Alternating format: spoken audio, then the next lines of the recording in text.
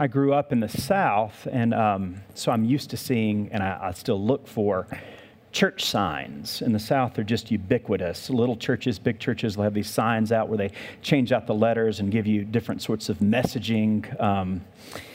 Most of them are terrifying, but some of them are interesting, and I happen to enjoy that medium. And I was, this past week, on just south of here, about 3 or 4 miles, on Logan Street, and I saw a church sign, and it caught my eye, and I can't stop thinking about it. Now, the sign, I'll warn you, is a little corny. But I think it actually pairs kind of nicely, a little bit of a stretch, but kind of nicely with this gospel reading. And the sign says, I didn't catch the denomination, but the sign says, God answers knee mail.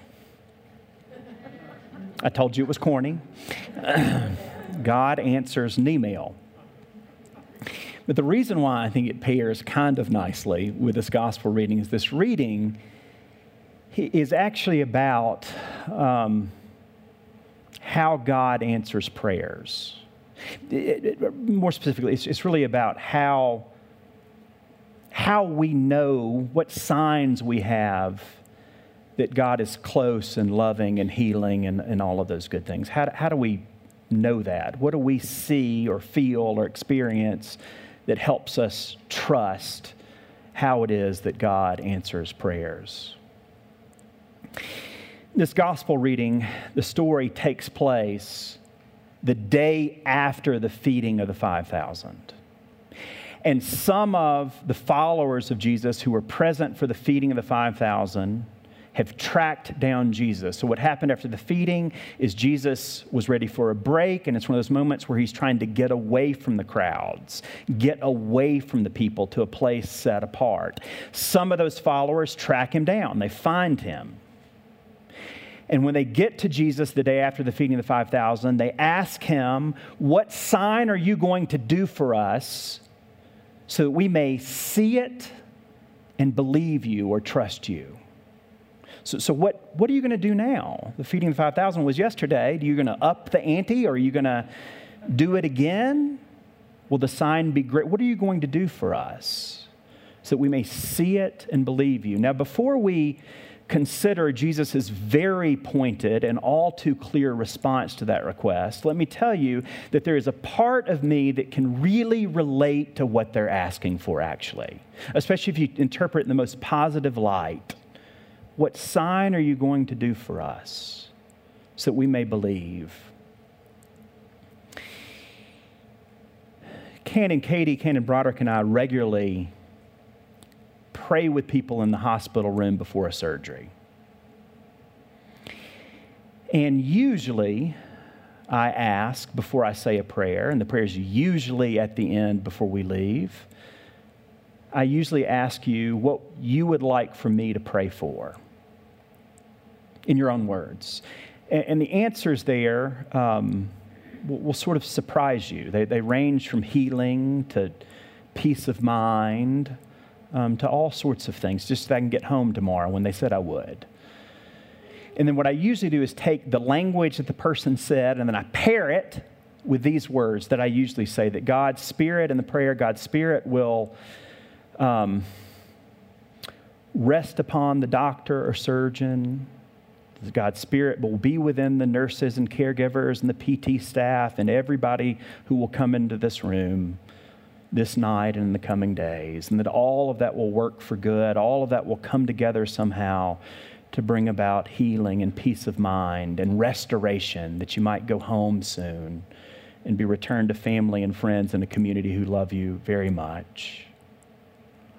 It's a very Episcopal prayer, but nonetheless, it's a prayer that God will give some sign, whether the doctor or something, that will help the person, help us know that it was all worth it. Know that we can trust that everything's going to turn out reasonably well.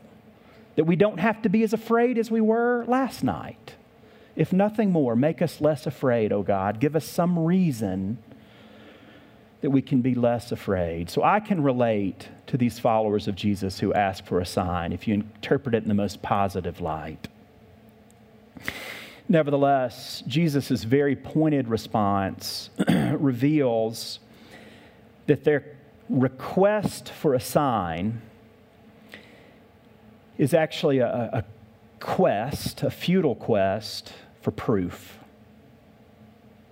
That is, for certainty and probably for control.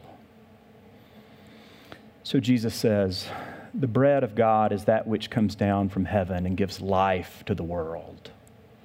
And in a nutshell, what Jesus is saying here in this passage is that God is bigger than Moses. Remember the story? Dr. Robbins just read it, the story from Exodus about when the people were in exile and they're frustrated with Moses, they're frustrated with religious leaders, they're frustrated with being in the wilderness, they want to go back, and God delivers the manna from heaven.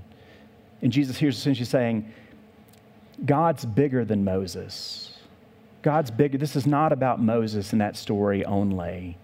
And it's not just about 5,000 people. It's actually about the entire world. This is much bigger than you realize what it is. And this bread is not just bread. It's not just sustenance. It's not just nutrition, however divinely or locally sourced or both. It also has this internal meaning. For in the scriptures, bread is also a symbol for wisdom. Bread is always a symbol for companionship, and that's what it means on its most literal level. So have you heard and tasted the inner nutrition, the spiritual reality of that bread that 5,000 people received yesterday? John's gospel, John loves this word sign. In many ways, it's the key that unlocks the whole gospel in many, many, many ways. And these followers use the word here in this reading, but they actually don't understand it.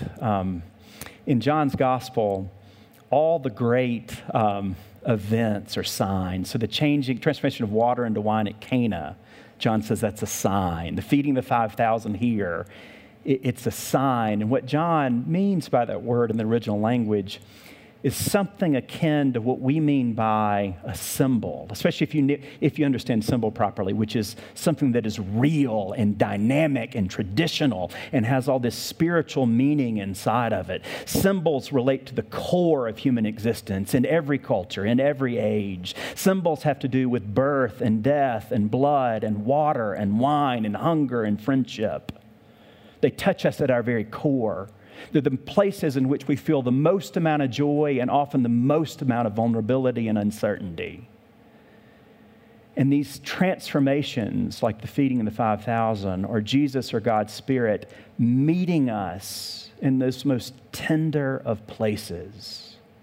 And these symbols, Jesus is essentially saying, I'm reading into it a little bit, but Jesus is essentially saying these symbols, like the bread of God, have multiple layers of meaning. They never, ever mean one thing, ever. It's not just feeding people, it's also wisdom. It's not just to say, making your hunger go away, it's also making you less lonely. It's about companionship. These symbols have multiple layers of meaning.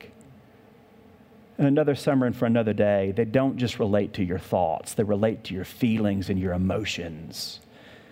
And they're one of the time-tested ways in which God speaks to us and relates to us. So, God answers an email. But the answers are mysterious, and the answers are various. They vary. Sometimes we pray, and our circumstances change very little, if at all. But yet, God mysteriously and powerfully just opens a path forward. Nothing much has changed, but on the inside, we know that we can keep going and continue to walk humbly with our God. At other times, something dramatic happens. I do believe sometimes the hungry are fed, the dead are raised. There's a breakthrough that occurs that no one, especially religious leaders or even faithful people, that no one could foresee that would happen, and it would turn out so good. That happens sometimes too. At other times, what God grants us is just a sense that we're not alone. And that sometimes is enough, and sometimes more than enough, just to be granted that. And as we prepare to receive Holy Communion, let us also remember that the sacraments are also God's answers or God's response to human need and prayer. For the sacraments always relate to the symbolic moments in our life where we're the most tender or the most joyful, to birth, to hunger, to love, to the mistakes we make in life, to our death. These sacraments are always in those places. And that's why the prayer book has always traditionally and still defines them as outward and visible signs of inward and spiritual grace.